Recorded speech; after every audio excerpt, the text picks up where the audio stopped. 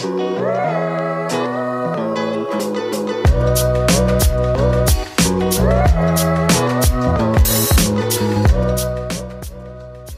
everyone. Hey guys, it's been so long since we've talked to you guys and recorded anything. So Guys, welcome back.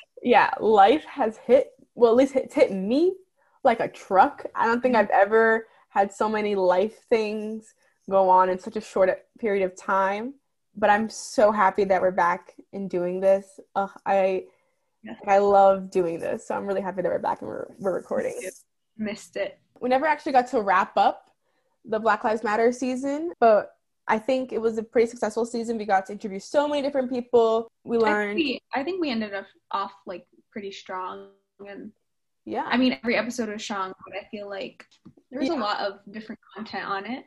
There was. So. We got professors, we got students, we got people from Belly's church. I mean, I think it was a great season, and I'm so happy that Is a Vision was able to give them a platform to share what they wanted to share. But now we're moving on to our next season, which is drum roll, but also like the title, like we're not really set on it. We're calling it Women in Power, but it's also just women doing amazing things. Yeah, I think that's like Women in Power. Yeah. I mean, but some people might not literally be in power. Like, I'm not literally in power, but I think I think we're pretty powerful in our own sense, in our own separate roles. But yeah, we're going to start off with an episode with our own experiences and sharing what it's like being a woman in our shoes and in our respective roles and different things that we've done. But again, we're going to also be interviewing a bunch of lovely women. But yeah, so stay tuned for that too.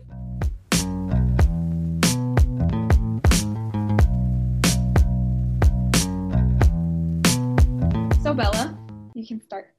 Okay, so I mean, when I first brought this topic up to Belly, I totally like blanked on like my own experiences.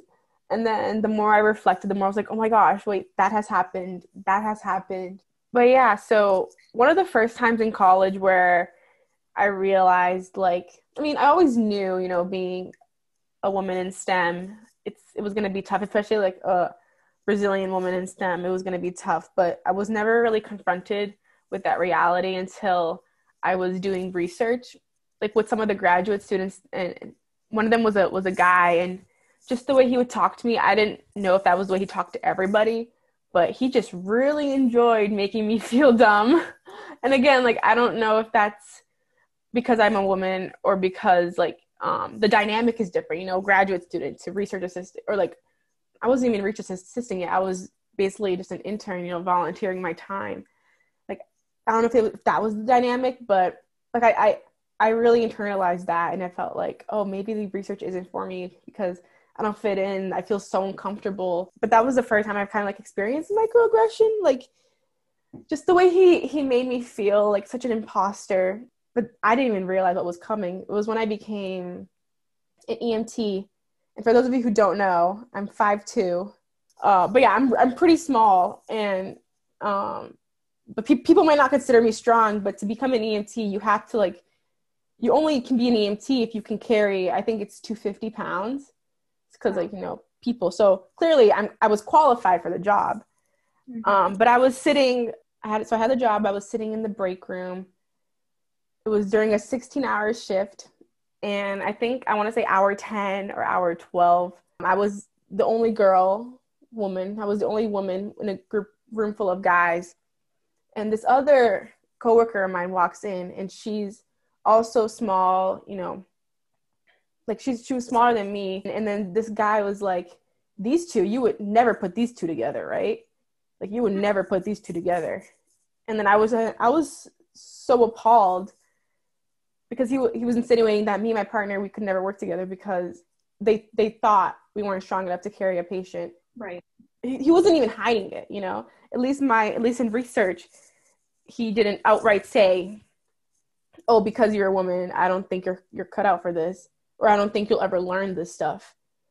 My coworker at the time outright said, because you're a woman and because of your size, you can't work with another woman. Mm-hmm. And that was really hurtful. And I was literally taken aback. I didn't have words. I stayed quiet, honestly, and I wish I didn't. But I was so scared because I was new at the job. I didn't want to stand up to this guy because I knew he had like, not that he had power, because he was an EMT just like me, but he had so many more years in the company that like who would HR believe? Like, who would they even care? Who would they let go? They would let me go, you know? So I didn't stand up to the guy, never reported or anything, but that literally has stuck with me. But I know like I'm not alone in that. Like the same way I was, not attacked, but the same way I was told things, my female coworker was also heard the same thing. So it's not just us. Like I know it happens all throughout EMS. But thankfully, since then, I have worked in EMS. I have worked multiple shifts with another female coworker, and everything goes smoothly. We are able to carry people. We're able to do everything. Y'all got the job done. Still got the job done. So clearly that guy was just, sexist. And I also understand, like, he was probably concerned for patients, but if we have the job, we have the job, we're going to get it done. And it's not already qualified. Yeah, we're already qualified, and it's not uncommon that if you have a heavy patient, you call on another. Like, it's not wrong to ask for help. Like, we're told ask for help. Like, everybody, men, women, strong, big, tall, whatever, you're told to ask for help, because if you hurt your back, that's one less EMT in the workforce. Right. So the same way I understand where he was coming from, his tone, his word choice, the reason why he brought it up, like, why did he even bring it up? I wasn't even working with her. I was working with somebody else. I was working with a dude. So I don't know why he felt the need to make us feel embarrassed about who we were, what we looked like. But in the end, I left that company, not just because of that, but that's something I feel like I'm going to have to carry on wherever I go, because going into the STEM field, even though it's getting pretty balanced between women and men who are physicians, people who are in power, it's still mostly men, mostly white men. So, we're going to have to still fight through that every day. But I know that this isn't the first time. This isn't the last time I'm going to have to encounter sexism within my field. I hope that it ends one point. I hope that the next generation doesn't have to hear stuff like that. Or as much. Yeah. Yeah. Mm-hmm. But yeah, that's my experience. Yeah, I'll try to keep it short. I'm kidding. Well, as you guys know, I am a biochemistry and neuroscience major. I'm more new to the neuroscience department, but I feel like psychology is always just nicer. Like, the people there are just nicer. The issues I faced more so is like in biochemistry, the biochemistry department. And Bella already knows the story because I was so heated. But I will tell you guys, obviously, like, I've had professors kind of like, actually, I don't feel like professors really try to make me feel as stupid as the students do. I actually face more discrimination with my classmates in biochemistry department, rather than like advisors or professors, because if you reach out, at least like so far in my experience, when I reach out to professors, they genuinely try to help me. So far, thank God, like I've been able to experience that. But like with students, when, obviously people study together and like, they're like, okay, like, let's talk about this because this person in the group doesn't understand. So you typically, like, when you're in a study group, the person who understands is going to explain it to the person who doesn't. But that wasn't the case for me. So I was studying with my friend and this other kid, and we were studying for a biochemistry exam. And around that time, I had an article was being written with my story in it about like financial aid. And I had gotten an email saying that I was out, and I got super excited. This is like while we were studying. So I got a little distracted, went on my phone, as anyone would. And whatever, I put my phone down after. I was like, okay, I'll check that out later. And I turned to the two guys that was there, and I'm not trying to be like all white men are bad, but that's not the point of this, but just wanted to point it out that the two guys that I was studying with, they were white, and they were looking at the screen like they were talking about whatever was in class, one of the slides. And I turned over, I'm like, hey guys, like, what are we talking about? And this one guy goes like, oh, you don't have to worry about it. And I was like, first of all, we're in the same class, we're studying the exact same thing. What do you mean I don't have to worry about it? And he goes like, oh, you don't have to worry about it. Like, it's not, like, it's, I forget like his exact wording, but he basically said it's out of your understanding. Like, it's too much for you to understand. And then I go like, oh, is it because I'm a girl? Like, I straight up said, is it because I'm a girl that I cannot understand this material? And he got mad flustered. He was like, oh, like started laughing. And I was like, I'm not joking. Like, if we're in the same class, we should be able to study the exact same thing. Like, I'm going to take the exact same test as you. And he goes like, well, it's just because you asked too many questions. I was like, I never knew it was a crime to ask questions. Right. Isn't that how you learn? You ask questions. And I ask questions to both my professors and classmates. You know, if there's something that you're saying that I'm not understanding, I'm going to ask the question. And I don't even remember what I responded to that. But I was like, you know what? I'm going to let it go. I'll let it go. I don't think I have, if I'm being honest, because it still gets me a little heated. But yeah, that's like one story, the one that I remember the most, because like he basically did tell me, yes, it's because you're a girl. And no one has ever, it's usually very like subtle, like they just throw it in there, like the shade. But this kid literally basically told me, yes, it's because you're a girl. And because you ask too many questions, you're not able to comprehend this material. And that will stick with me forever. I think I did go home. I probably cried or something. I just cry. Like, sometimes I just need to cry. And, you know, like, I usually have my little mental breakdowns. I have one every semester, usually. Like, that's just how it goes. But I remember getting home that day and being very upset. And, I mean, who wouldn't be? You know, like, you expect, like, your classmates to be more supportive, I guess, because you're going through the exact same things. But that was the day I realized, like, wow, you know, it didn't discourage me from going into STEM or going into medicine or research, whatever. But it was kind of like a wake up call. I was like, wow, okay, so I haven't faced this kind of like discrimination in a while.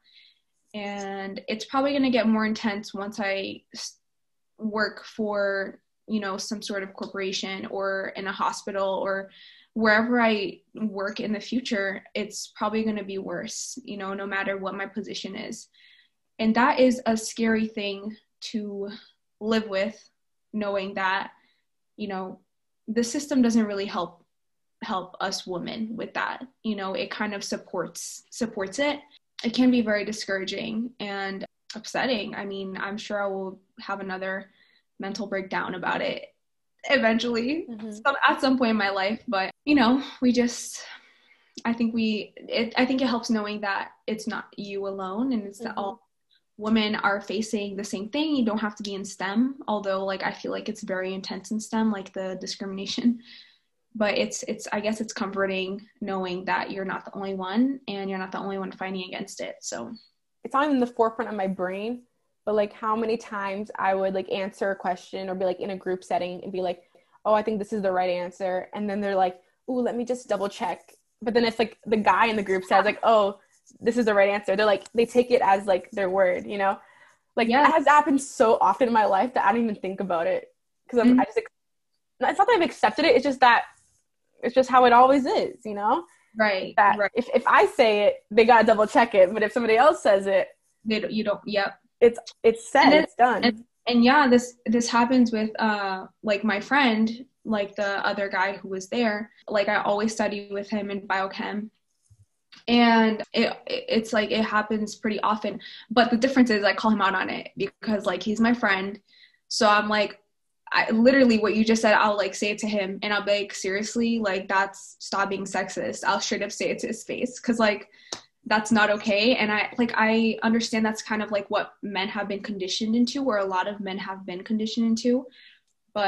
And unfortunately, like, it's very unfortunate that we feel responsible for it. Like, we're like, oh, we're the ones who have to put them in their place. Mm-hmm.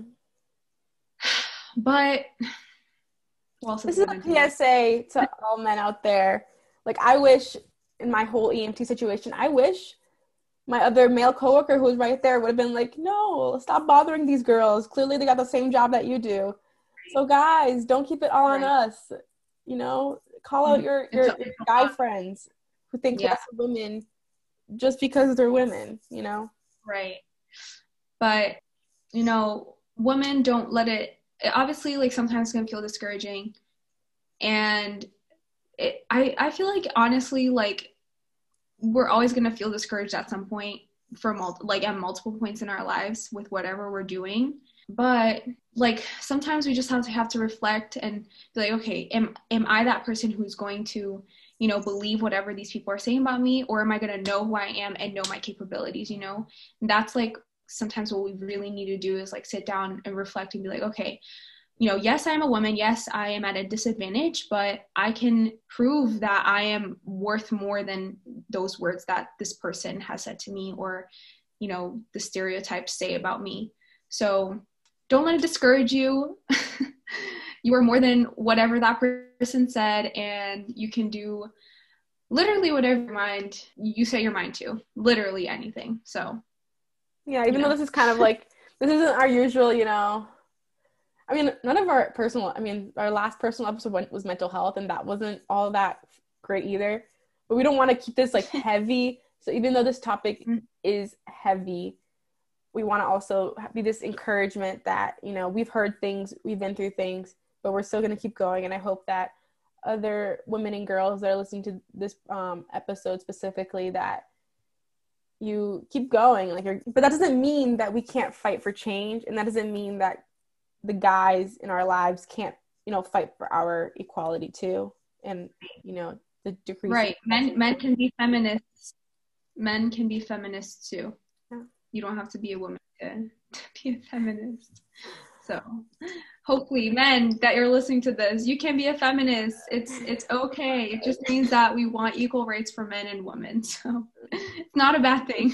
But yeah, I think this wraps up our first episode of our Women in Power season. I hope you guys stay tuned. Next week we have Berkty. Oh, freaking love that girl. So stay tuned for that, and thank you so much for sticking with us.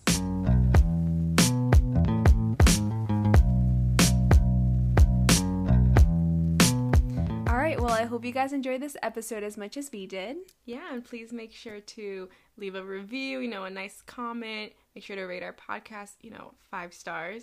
And follow us on Instagram at ISAVISION_. Bye! Bye!